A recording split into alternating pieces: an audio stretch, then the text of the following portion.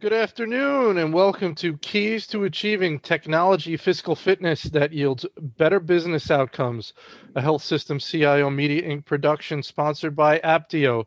Just a little housekeeping before we get started. My name is Anthony Guerra. I'm the Editor-in-Chief of Health System CIO, and I will be your moderator today. We're looking forward to your participation. You can send in your questions or comments as they occur to you in the Q&A box. Nice way to view the screen. Click in the top center, get it in side-by-side mode. Then you can adjust the divider to get the slides and the video boxes the size you want them, and it should say speaker view in the top right-hand corner. Just so you see how we're going to spend our time today, we're going to go about 40 minutes with our main panel discussion featuring John Henderson, VP and CIO with Chalk Children's, Chief Umajay, VP of IT at New York Presbyterian, and Chris Van Wissep, Senior Director of Product Marketing at Aptio. And then we're going to have we'll take your questions. So let's jump right in. We got a lot of interesting stuff to talk about, educate our audience here. John, let's start with you. Can you give us an overview of your organization and your role? Sure, thanks. I'm John Henderson, Vice President for Chalk Children's in Orange County, Southern California. We are a pediatric health system, 2-hospital system with 30 plus specialty clinics and another 30 primary care clinics around the Southern California region. We have over 700 physicians and are affiliated with UC Irvine, and we have over 5,000 associates that we support. And we are see around 350,000 outpatient visits every year, and another 90,000 folks come through the ED.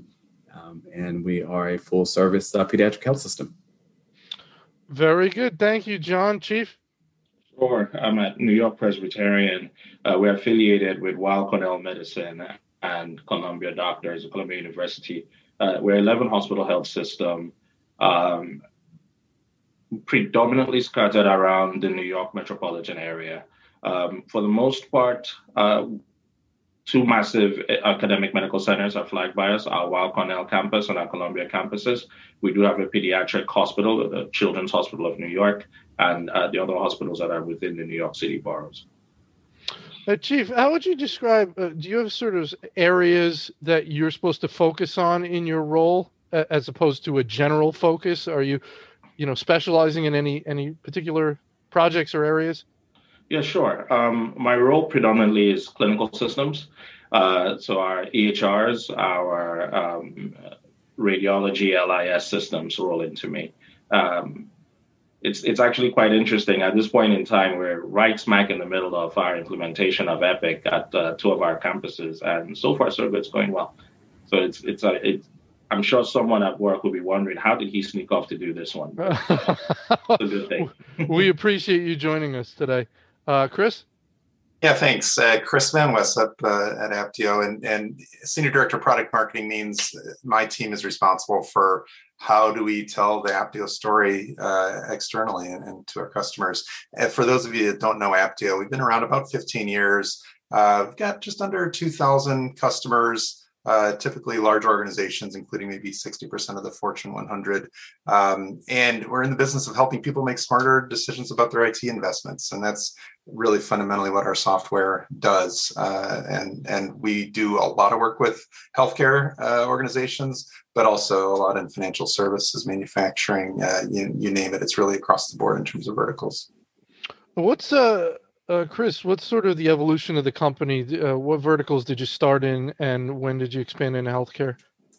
It really wasn't ever verticalized specifically, because at a fundamental level, everybody's got the same problems of trying to deconstruct the black box of IT and figure out, should I spend my next $1 million on more storage capacity, or my transition to cloud, or should I do better customer acquisition, or should I, do more improvements for our end users? And all of those questions are on every CIO's mind. And so coming up with a platform that allows you to bring in relevant data from wherever it may exist to get a kind of a unified view of what your world looks like in terms of IT, and then be able to actually have business conversations with your counterparts in the business units about where the investments are going and what ultimately is going to help the overall organization more.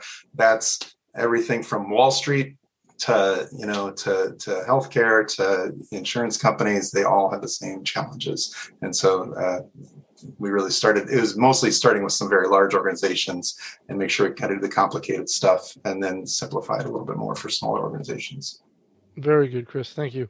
All right, Chief, we're going to start with you. Describe your IT governance process. How do you ensure IT spending is being committed in line with the business goals? Is it working well, and where and how can it be improved? Sure. So, given the fact we're a large health system, thinking about governance is having the right governance is important, and making sure we align with the health system.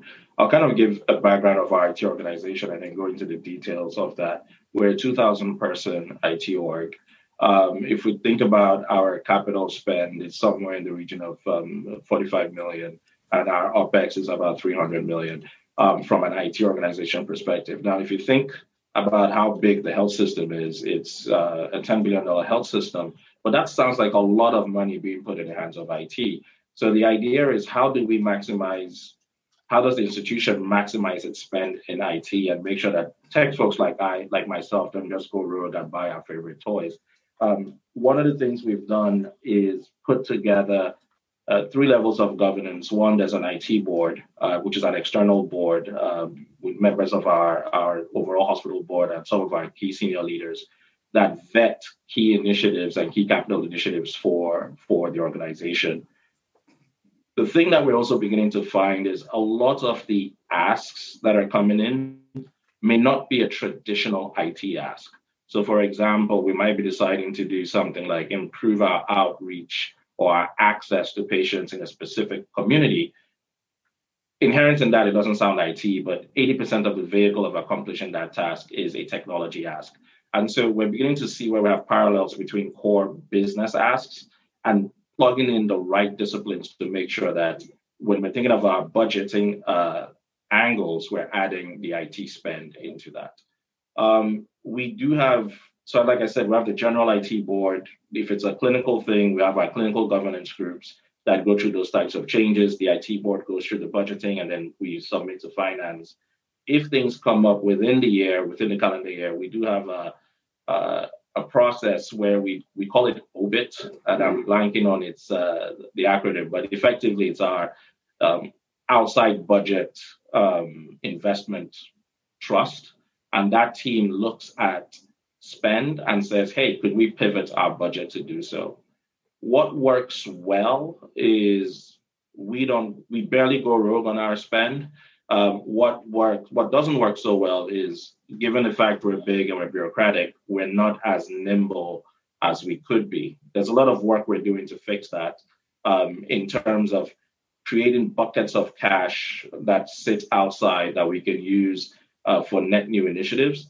But again, it's still a complicated process to move a big health system. So from that perspective, the governance is right, the auditing is right, the management and alignment seems to be going okay.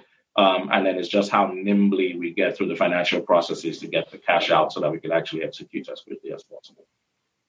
Right. So one of the things you're working on is to try and be in a position to move cash to any emerging need, nimbly. That sounds like one of the principles is we're going to have to, everyone, we do the annual budget, but we want to be able to react in real time to things that come up. And that requires putting some money aside. Of course, the issue is you have people begging and clamoring when the budget's done saying, you're telling me we're out of money, but I know you've got money stashed for, what could come up. Well, this is coming up now. Is that kind of a dynamic? That is the dynamic, yeah. Yeah. I mean, to use it, it's effectively the Hunger Games for cash. Once you get through your budget cycle, everyone gets into this competition saying, well, this is priority, that priority. But the the outside budget investment trust effectively tries to mitigate that. And we go through a series of things. How much does this spend impact us from a financial point of view, reputational point of view, or quality point of view? And then we rank them that way. But it feels that competitive. Yeah. John? Well, I can definitely appreciate the Hunger Games analogy because similar type of scenario. I think for us, where the challenge comes in, our strategic planning process is really a tight process. And when it comes to strategic initiatives, the IT investments are really vetted out as part of that process. So that piece works really well. When you get into what we call the routine investments from a capital perspective, that's where kind of the Hunger Games piece comes in, because there's always more demand that's going to be cash available for a given year. And so the approach we've been taking is we are having quarterly meetings with each executive and really understanding what they're trying to accomplish and really showing them what's in our pipeline. Not only what they've requested from their organization, but also what's coming from across the organization. That's been really helping them see a holistic picture, which helps the conversation of, hey, we're not going to be able to get to that this year. Maybe that'll be something we can slide in for the next fiscal year cycle. So that's been helpful. And then, everything else goes up to what we call our executive leadership team, which is the CEO's meeting with certain members of the C-suite, where we kind of share, here's what the priority looks like based upon, is it strategic? Is it an operational imperative? Is it mandatory or required? Is this a life cycle component? And so we kind of look at all those different venues, and it gets a rating and score. And then from there, that kind of drives what actually gets funded year over year. But then there's also, Chief's point, there's that bucket of, okay, if something comes up, how do you handle that? One of the things that we do is we do a quarterly forecast. So even though we have a budget set for the year, we look to see, has anything changed from quarter to quarter that's going to either cause our spending levels to either be less, or do we have to spend a little bit more? And then that way we kind of keep a bit of a contingency in case some things come up that we weren't expecting. And then we kind of handle those accordingly, assuming the funds are there, and we can make those decisions to proceed with those unplanned activities that just come up.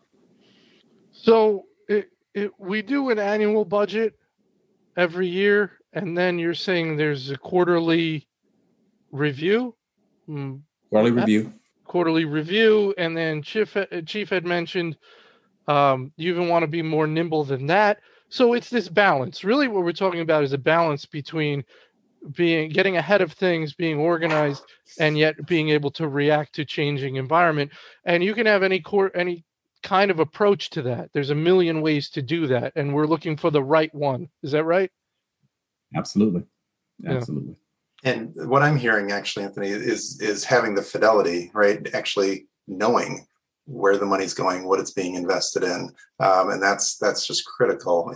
Some of we talk about a quarterly reforecasting process. Some of our best customers do it monthly.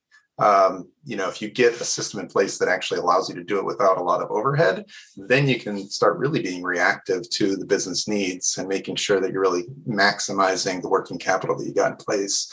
And it takes a bit of time and process to get there, but man, being able to move things as needed when needs change is pretty powerful. Chris, how does what you provide jive or work with governance processes? So I would imagine they work together. It sort of what you're providing, the software you're providing, integrates with the governance process to make that a more efficient process. Yeah, well, and Chief and John could probably illuminate even more on how they do it, with our stuff in their organizations. But the idea is at the top line, make sure you're understanding the strategic priorities of the organization and how each of the investments that you're making actually align to that, and actually be able to get a view, sometimes for the first time, of here's the exact breakdown of the amount of spend we're applying, both from an operational perspective and a growth initiatives that accrue to what the strategic priorities are for the organization. A lot of folks don't even have that level of fidelity. And then being able to assess, like we were saying, even on a monthly basis, how is the actual spend, taking place relative to what you had planned, and where are we going with it, and what's the business impact, and if we need to make a change, let's make a change, and being able to have that kind of flexibility. Chief, anything you want to add there? Yeah, I think one of the things we're doing with our IT forecasting is exactly that. We look at the entire spend. We break them into, we break them into the initiatives, and we tie the initiatives back to the alignment. But one of the things, like John highlighted, that actually gets tricky and often is the sacrificial lamb is routine. The things we do for maintenance, they might be oftentimes in the OpEx, but when you think about new storage systems or new server infrastructures or perhaps transitioning to a cloud-based system, you're always in that fight between this is capital, this is operating, and it does not necessarily fit into the traditional narrative of this is what it takes to run a healthcare system, right? So having the most resilient data center or the best data center, yeah, that's great, but we want to take care of patients, we want to put buildings, we want to buy equipment that can help us treat patients, etc. So having that visibility into our spend in our routine capital, and then beginning to think about how we transition some of that routine cap into an OpEx is something that is top of mind for us, just so that we can reduce our capital ask. But again, in some ways, it's shifting the bill from one bucket to the other. But we're looking at ways to do that and get the things that we need to do so that we can provide the value that the enterprise is looking for. The platforms that give us the backbone to provide that platform, that technology or that solution that they're looking for. Making sure that we have reserved the capital to keep that up and operational is key for us as well. So, Chief, even though you're just, as you mentioned, even though you're just moving it from one bucket to another, that still is a benefit to you? It is.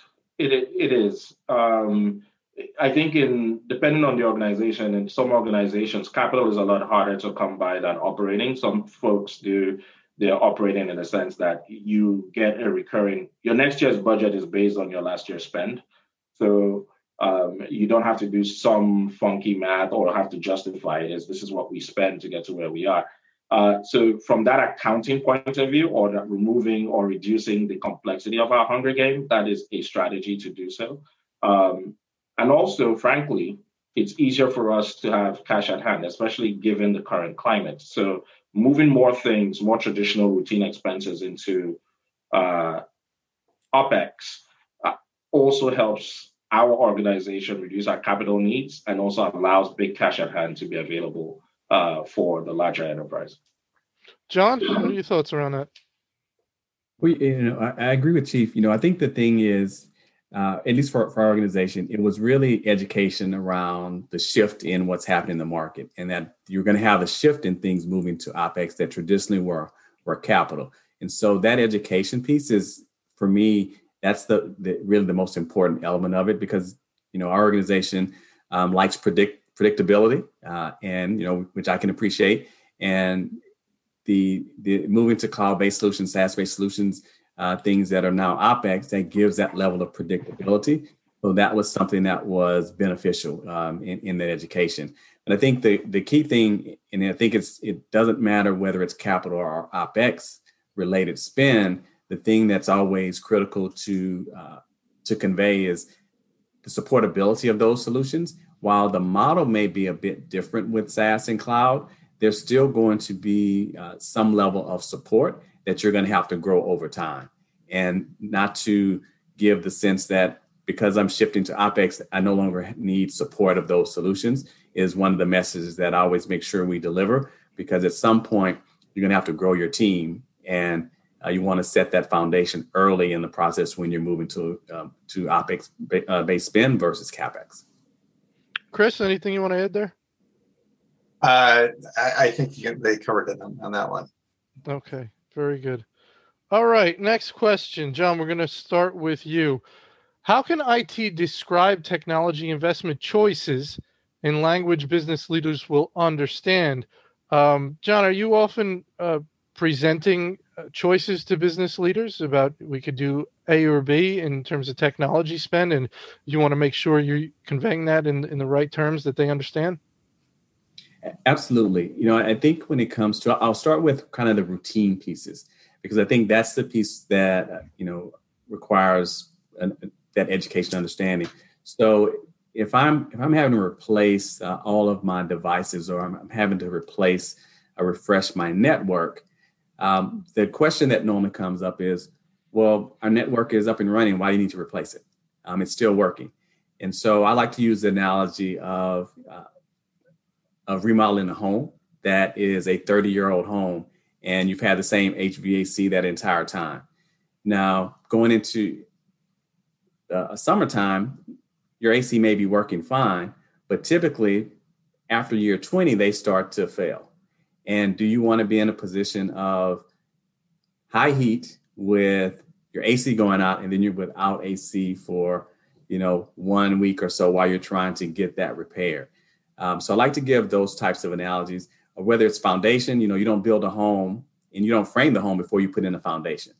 And so the underlying infrastructure from a technology perspective is the foundation. And so we can't build on top of a foundation that's not there. And so I like to give those types of analogies as part of that discussion. And even in a scenario when you're talking to the business around some of the solutions that they're interested in, everything now is the discussions around digital. And so where do you start? And so you sometimes you have to provide a menu of options. Are we going to start with outpatient? Or are you going to focus on pre-visit activities versus point of service versus post-visit? And you want to be able to give them options of, here's the biggest pain point based on what we're seeing, whether it's patient satisfaction related to that initial experience, and be able to say, if we invest $500,000 on the pre-visit activities, that's going to increase your patient satisfaction X%. Where the pain point with post-visit, your patient satisfaction scores are already in the 90th percentile. Do you really want to focus the investment there, or you want to focus it on the pre-visit where patient sat is in 75th percentile? And so that try to make it easier for them to get to the right decision with those types of analogies and descriptions. Excellent. Chief? Yeah, I think I agree with John. I think it's tying it back to what we want to accomplish as an enterprise and what we are afraid to lose, right? So I'll give you, years ago, I'm sure many CISOs struggled to get funding for security. Why? It's like paying for insurance. Most of us, when we go buy something, they ask you to pay for insurance. You're like, yeah, I'm never going to need that. And you don't pay for it, right? And then that device or tool or service you procure, the moment that risk becomes actualized, you wish you had the insurance. So the mindset typically is that's an expense that I can't deal with. Now, due to a lot of bad actors, there's, CISOs are not struggling to sell their story these days. But that is a strategy with which we explain things. What's the risk? If we don't patch, for example, our infrastructure, if we don't modernize our devices, we have these vulnerabilities. If you can quantify those vulnerabilities in terms of cost, for example, if a ransomware attack were to succeed, we present that risk and that cost associated with that. Not all investments have to be sold with fear. We could also sell them from the perspective of capacity, right? So there's a lot of things we want to do. If you really want to get the greatest telehealth experience, well, we're going to have to invest in the right devices and infrastructure to support that experience. So it's kind of selling and this is on the routine end, it's kind of selling what the technology allows them to do and how it ties back to an initiative they want. And in instances of most of our infrastructure backend stuff that most C-suite frankly don't care about, is realizing the risk. If we don't have the right patch system, if we don't have the right infrastructure, this is a certain risk, and being transparent of what the cost of each risk is. Chief, do you ever get pushback that is almost in a sense of, well, I don't want it to be so expensive. I want you to give me the level of service I want, but I want you to get it for less than you're telling me it costs. You figure it out because it costs too much. Yeah, and honestly, frankly, we wouldn't have jobs if we just paid for everything, right? So one of the things our role is to define the options. My job is to present options to the team, to the board, and say we could do option A, B, and C. Here's the cost benefit for each option. This is a strong recommendation. And depending on where we are from a financial situation, we'll leave it up to the governance group to opine on which pathway we go. The approach that we typically take is not necessarily go in with this is it, or this is a one solution. We come with about 2 or 3 options, and we give the pros and the cons. Each one has a certain dollar value attached to it based on risk and benefit, and let the governance folks be as informed as they need to be so that they can make a decision. We might be leaning for an expensive solution because we think it's the best comprehensive thing to do, but sometimes we don't want to make perfect the enemy of good. So sometimes we'll take good, and if that's the risk that our leadership is willing to bear, or the cost they're willing to put on it, or the premium, then that's fair. John, you're providing your organization with numbers, right? When you talk about options, you're giving there's a cost associated with it. You have to have the trust of your C-suite peers and your board that you're getting the best numbers, the right numbers. Is that an important part of the job, that the numbers you're providing them are the best numbers? Oh, absolutely. When you have to present these options, you want to give them the best possible information. And one of the things that I like to talk about is, there's I'll call it the retail cost of technology. So equipment, software, or whatever that component may be, their services. I like to break it down for them into those buckets. This is the cost of the actual technology. Here's the cost of the services to implement those solutions. And one of the things that I think is important to be able to convey is, what kind of negotiations are you taking into those agreements? So they understand that you are really getting the best possible pricing based upon not just that particular deal, but your entire spend with that particular vendor, particularly if you're talking about your core infrastructure. You're going to have a few vendors that provide a lot of those capabilities for you. And you want to be able to convey and share what they're bringing to the table, how you're able to get the best pricing. And even to Chief's point, there's some options. Everything isn't a Rolls Royce pricing model. And so being able to share with them, here's a couple of different pricing options. Here's what it's going to provide us. Here's what we won't get if we go with the middle of the road investment.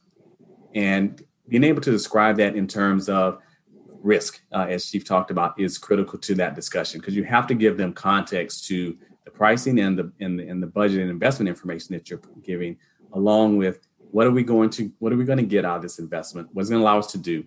And is it going to allow us to continue to advance our strategic priorities? Or is this going to focus more on running the day-to-day operations of the system? I think those things in context are critical for whether you're presenting to the board or whether you're presenting to your investment board. Chris, thoughts?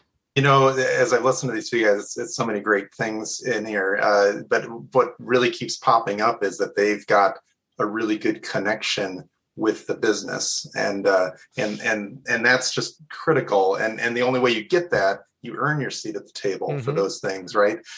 You need to build the trust, and that comes from having your ducks in a row and being able to, like Chief was saying, expose that here are the multiple options, and I'm going to share with you what the cost drivers actually are behind the business, and what our alternatives look like, and what the implications of those alternatives would be. And we found over the years that when you can expose those levers to people in a way that's transparent and justifiable, that you can actually back up what the numbers are saying, the trust really builds, and that's when you can actually start having some better conversations. And then how does it line up to patient experience, clinician experience, the quality we deliver, the value that's being delivered? Let's prioritize these things based on the outcomes we're trying to get and make the right decisions. Very good. All right. Let's go to our next question. John, we're going to go with you. Can you offer any anecdotes that illustrate IT partnering with the business to achieve business goals in a more cost-efficient and effective way?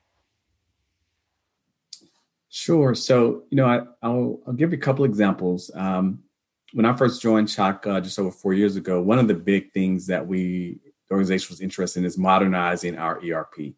So we did a full-blown assessment, brought in a third party to help us with that. I had to partner with our chief HR officer and our VP of finance, who had responsibility for payroll. We had a shorter period of time to get to what direction we want to go in. And so that third party really helped us kind of craft, what are we trying to accomplish? What does HR operations need? What does payroll need? And we got to a solution. We made a selection. At that point in time, I had built, I felt like a good level of trust with my two peers. They basically said, hey, you go off, you negotiate the agreement, you tell us the best approach to take with this implementation. And so they allowed me to do that, kept them in the loop. We got the deal done. But what happened was we really had about 6 months to implement. The way our capital process works, we don't get to carry over capital year over year. You have to use it within the year it's funded. So we had to come up with a plan to implement HR payroll on Workday in really 6 months. And we actually did it in 5.5. And the only way we were able to do that is my partnership with the chief HR officer and VP of finance. We had to come to agreement on we were going to implement pure delivered functionality. And the only way we would customize if there was a compelling business case that they signed off on that we just had to have. We didn't have a scenario like that, and allowed us to implement that in 5.5 months and really get the value. I always say it was like we went from a flip phone to an iPhone to modernize our ERP. That's just one example where we had a great partnership and we got the outcome that we were looking for. Very good, Chief. Any anecdotes you want to offer about IT partnering with business leaders in the business to achieve goals? Well, it's no partnership, no success, right? The way we are right now, our role for the most part is to drive outcomes for business units. So it's inherent in everything that we do. One of the things, a very good example is right now we're implementing an electronic health record. And it doesn't matter what technology folks want. If we don't have clinical buy-in, regulatory buy-in, legal buy-in, finance buy-in, revenue cycle buy-in, we will not be able to achieve the outcomes we're looking for or get the value that we want out of that investment. So even from the budgeting through the execution and through the value realization aspect of it, it is very, very key to have strong relationships with the business partners to get you there. Because one more thing I'll add is, frankly, they ultimately define success, right? So you kind of have to be in step with them. Very good. All right, next question. John, let's go with you. When there is a need, how can IT most effectively articulate a request for an increase in budgetary dollars? How often are new projects funded by reallocated current budget versus asking for incremental budget? Sure. So when you're trying to grow your FT count, that requires a level of I'll say diplomacy. At least has been my experience. And so what I like to do is take it from a couple of different layers. So if this is more of a run the business growth, because let's say, for instance, part of our strategy is to add more primary cares into our network, and so more M&A activity. So if we've added 6 new primary cares in 2 years, and we converted those to our EMR and integrated them into our core infrastructure. That also means that our volume and the number of things that we're having to support, number of people, devices we're having to support has grown by X factor. So I like to bring that sort of information to the table to say, I'm just really trying to right size and keep the same service levels that the organization has been accustomed to. If we don't grow these resources to continue to provide the support, then you will start to see some degradation in service levels. If you're okay with the service levels dropping, then we can maintain. But if you want us to keep these and or exceed, then we're going to have to grow the team. That's one part of the discussion. Then there's the other part where as you're growing and adding new technologies, new software solutions into your portfolio, and it's not always a one-to-one scenario where I'm adding software and solutions and I'm taking away software and solutions. So you want to be able to paint that picture. Hey, we're actually not sunsetting applications. These are new lines that we are going into, which require new software solutions. So I've added 5 new solutions into the portfolio that's related to patient engagement, patient experience. And the team that is doing that, they're not able to sustain the level of enhancements that are coming. So if we want to continue to grow and enable these services, then that's going to require some growth in FTEs. So I like to give that level of context and what we won't be able to do if we stay the status quo. And that works pretty well, John? For the most part, that works well. It works, I will tell you, it does work better with new technology acquisition than it does with running the day-to-day business. Mm-hmm. Because there's always a scenario where, well, how can we? Can you work? Can you automate more things so you don't need as many people? Mm-hmm. And so that's a constant dilemma because we're always trying to automate and eliminate manual effort. But the key thing is, in order to eliminate the manual effort, you actually have to have the skill set to do all of the automation. And then once you get the automation, then you can, then your resources are able to kind of stretch a little further. Mm-hmm. And so it's the catch-22. Chief? Yeah, I look at adding budget as a capacity thing, whether it's capacity from, like John highlighted, from what the team can be able to support, and more importantly, from what's the value to the group should we add said capacity. So I think the big thing is to know the audience and know the business line that is funding that initiative. Like John said, if it's a net new capital initiative, oftentimes there's an external source and there's funding available. And if you get in the right ears sooner rather than later, because everybody wants this net new initiative to be successful, oftentimes the dollars are there for it and you can make it successful. So I think being in the ears early about what we can offer, being transparent about the costs we can eliminate or the opportunities to eliminate costs by implementing X or by investing in X number of new resources coming in is key. I'll give you a case in point. In one of our service lines, our biomedical engineering service lines, these are very, very expensive pieces of equipment. You typically want the best of the vendor support, it makes sense. If you're a world-class institution, you want gold star support for $1 million pieces of equipment. Over years, we did an analysis and then we found we had folks that could actually do this work if we upskilled them. So so it became a big ask about how do we upskill our talent to be able to do this and then get an at-risk cost from the big players in that field.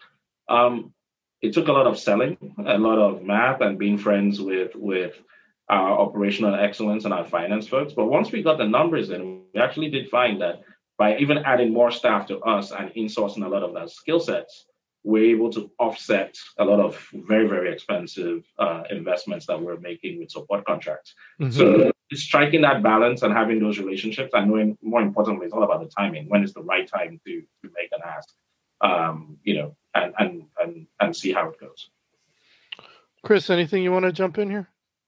Yeah, I think these guys are highlighting it, but the first and primary thing is you're not going to be able to make your business case without having the right data, and so making sure that you've got the numbers at hand to say here's what the implications are of what we're asking for, or what will happen if we don't get this kind of funding is always good. And the other thing, we didn't touch on it as much. The second part of this question.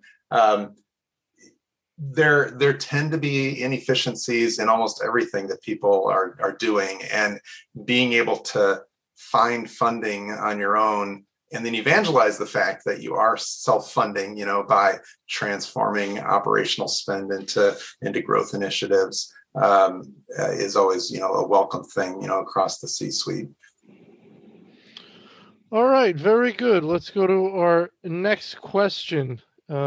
Chief, let's start with you. How can IT demonstrate the business value provided from previous investments? So how do you show them that they got something for their money?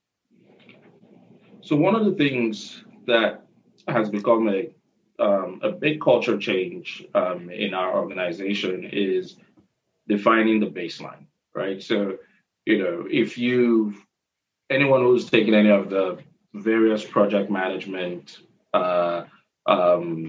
doctrines, the first thing is you implement a project with the expectation that there's some value at the end. There's a benefit to the organization at the end. Sounds easy, sounds benign. The question is, how do I measure the benefit? 9 out of 10 times we jump into projects without a clear indication of what our baselines are. And we don't ask ourselves the fundamental question, what needle are we trying to move? So one of the things that we've learned, we've gotten burnt, we've put in $1 million pieces of software, and no one can truly articulate what value it brought. We replaced widget A with widget B, spent a lot of money for it, and frankly, we're still doing the same things we did with widget A. So one of the things I will say first is figure out what we're measuring and figure out what metric matters to the constituents at the point in time, right? So if you're an inpatient facility and you're thinking about bringing in some tools and some process changes that would improve length of stay, all right, if length of stay is the metric, let's figure out what is our average length of stay. Once we've put in that investment and that implementation, let's go back and check and measure what it was at baseline and what it is now. Once we have that, that's how we gain our trust, right? So we gain the trust to get the next project, the next ask, and tying back all our spends back to those initiatives and those metrics that matter to the business. It's easy for us to say, listen, let's use an infrastructure one, 100% or 99.99% uptime. Okay, that probably doesn't mean much to 99% of our clinicians or our business users, right? A good way to measure it is how many minutes were spent, the doctor spent on documenting, or how many hours of ED time was saved. And all of a sudden, being able to draw those correlations with the data, it tells a much more cogent story. John? Yeah, I agree with Chief. That's one of the areas where we are really trying to improve our overarching process is that baseline. We haven't done, I would say, a consistent job with outlining what those baseline measures are for these initiatives that we're taking on and what's our target goals. We're doing a much better job on the strategic side, but that's really the key thing. What are we trying to improve upon? What's the baseline? And really building that whole process into the deployment so that when you do deploy, you're not chasing a baseline or chasing how you're performing. You've built that into what you're delivering. And so now you just have the information insights of monitoring those targets versus what you're actually realizing at your fingertips. That's really the key thing. I think one of the other scenarios is kind of Chief was outlining is when it's not a strategic initiative, you still want to identify what's going to determine success, what's going to be the value for this investment. And so one of the things that we're doing now is that's really a requirement. We don't green light your project to move out of the planning phase unless we define what your baseline is going to be so that we can track that and move that in. So for instance, one thing we're doing with supply chain and perioperative services is preference card standardization. So leveraging our analytics infrastructure to really understand what type of variation do we have on our preference cards. And then that drives a high cost variation for the same procedures. And so we've been able to really highlight that through information and data insights. So now the surgeons are looking at that and they're saying, okay, well, let's figure out. The first thing they said to us was, well, unblind the information. We want to see who the physicians are, who the surgeons are that have all this high cost. We didn't want to do that initially, but we were able to, they jumped right to it and they were engaged from that point on. And so now we're moving into second and third service lines, trying to help them drive out cost, but also keep the same quality of care. They were really invested in understanding how they were performing. And so you had a baseline that they could react to and say, we want to be better than that baseline. Chris, anything you want to add there? Yeah, it's all about KPIs and metrics. That's something that we focus on with all of our customers as the deployments get rolling, is saying, let's get the baselines established and then let's figure out what we're going to be tracking as we go forward. It's critical to be able to show that value over time. All right, we're going to go to our Ask a Co-Panelist segment here. And Chris, I'm going to give you the first opportunity to ask one or both of your co-panelists a question. Sure. The discipline that we're fundamentally talking about here is technology business management. And as folks get started on this path of having a focused effort towards TBM, I'd be interested from both John and Chief, what did you guys find as the biggest obstacle to getting that process started that you needed to overcome? John, you want to go first? Sure. I think the biggest obstacle, I would say, really is explaining why would I use this? What's going to be different with this versus our traditional budget variance reporting that we already provide? And so explaining that in the terms of, hey, I want to be able to understand the different layers of services we're providing, and then be able to share with you, the business, here's what my investments are for business technologies. Here's what my investments are for clinical technologies. And here's how I'm really managing those different layers and different domains and what levers I can pull. Once we got through that piece, then I'll say the technical work to manage this sort of thing is just the work. And so that education piece and articulating the value was, I'll say, the biggest hurdle. So it's moving from being a cost center to being a strategic partner to them. Right. Yeah. Chief? I think it's all about trust. Being able to build trust based on past successes or new behaviors. I think a key component of being able to build that trust is the transparency.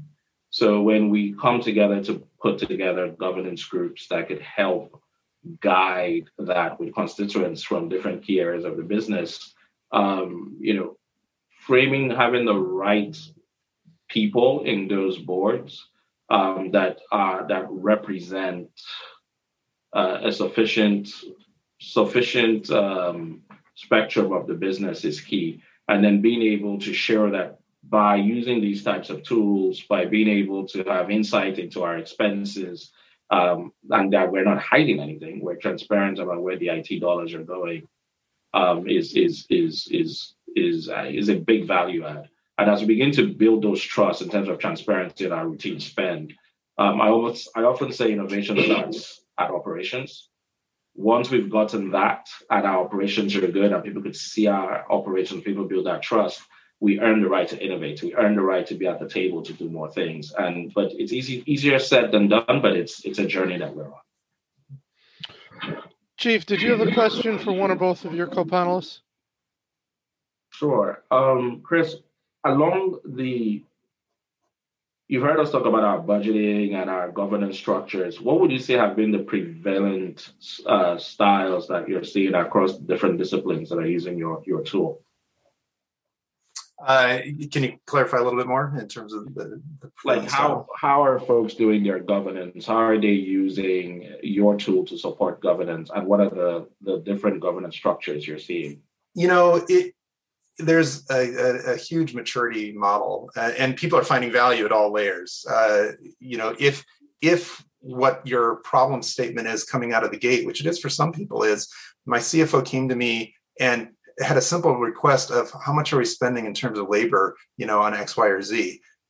I don't know the answer to that because I don't. This is what they're saying back to the CFO. I'll have to go look for that information and pull the right people and pull the data. The ability to quickly respond to the ad hoc questions that come in about the business, or to be able, like you guys are saying, to simply have a coherent variance analysis that you're able to conduct on a regular basis to say, we intended to spend this, we've spent this, let's understand the deltas and be able to make smart decisions about it. That's, I consider, kind of a baseline view of things, but very important.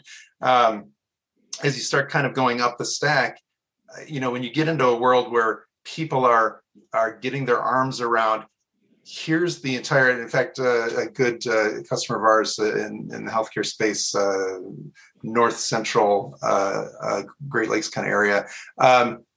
Every time they acquire a new hospital or clinic, they are presented with a portfolio of applications that organization was using that's going to be disparate from what the standard is. But by having mapped all of the things that actually drive the business in terms of application services, et cetera, they're able to do really quickly a comparison between these and identify the things that they can port over, see if there's any good learnings from the new place that they can start mapping into the rest of the organization, but quickly get those values of scale that they had talked about when they went through the acquisition process.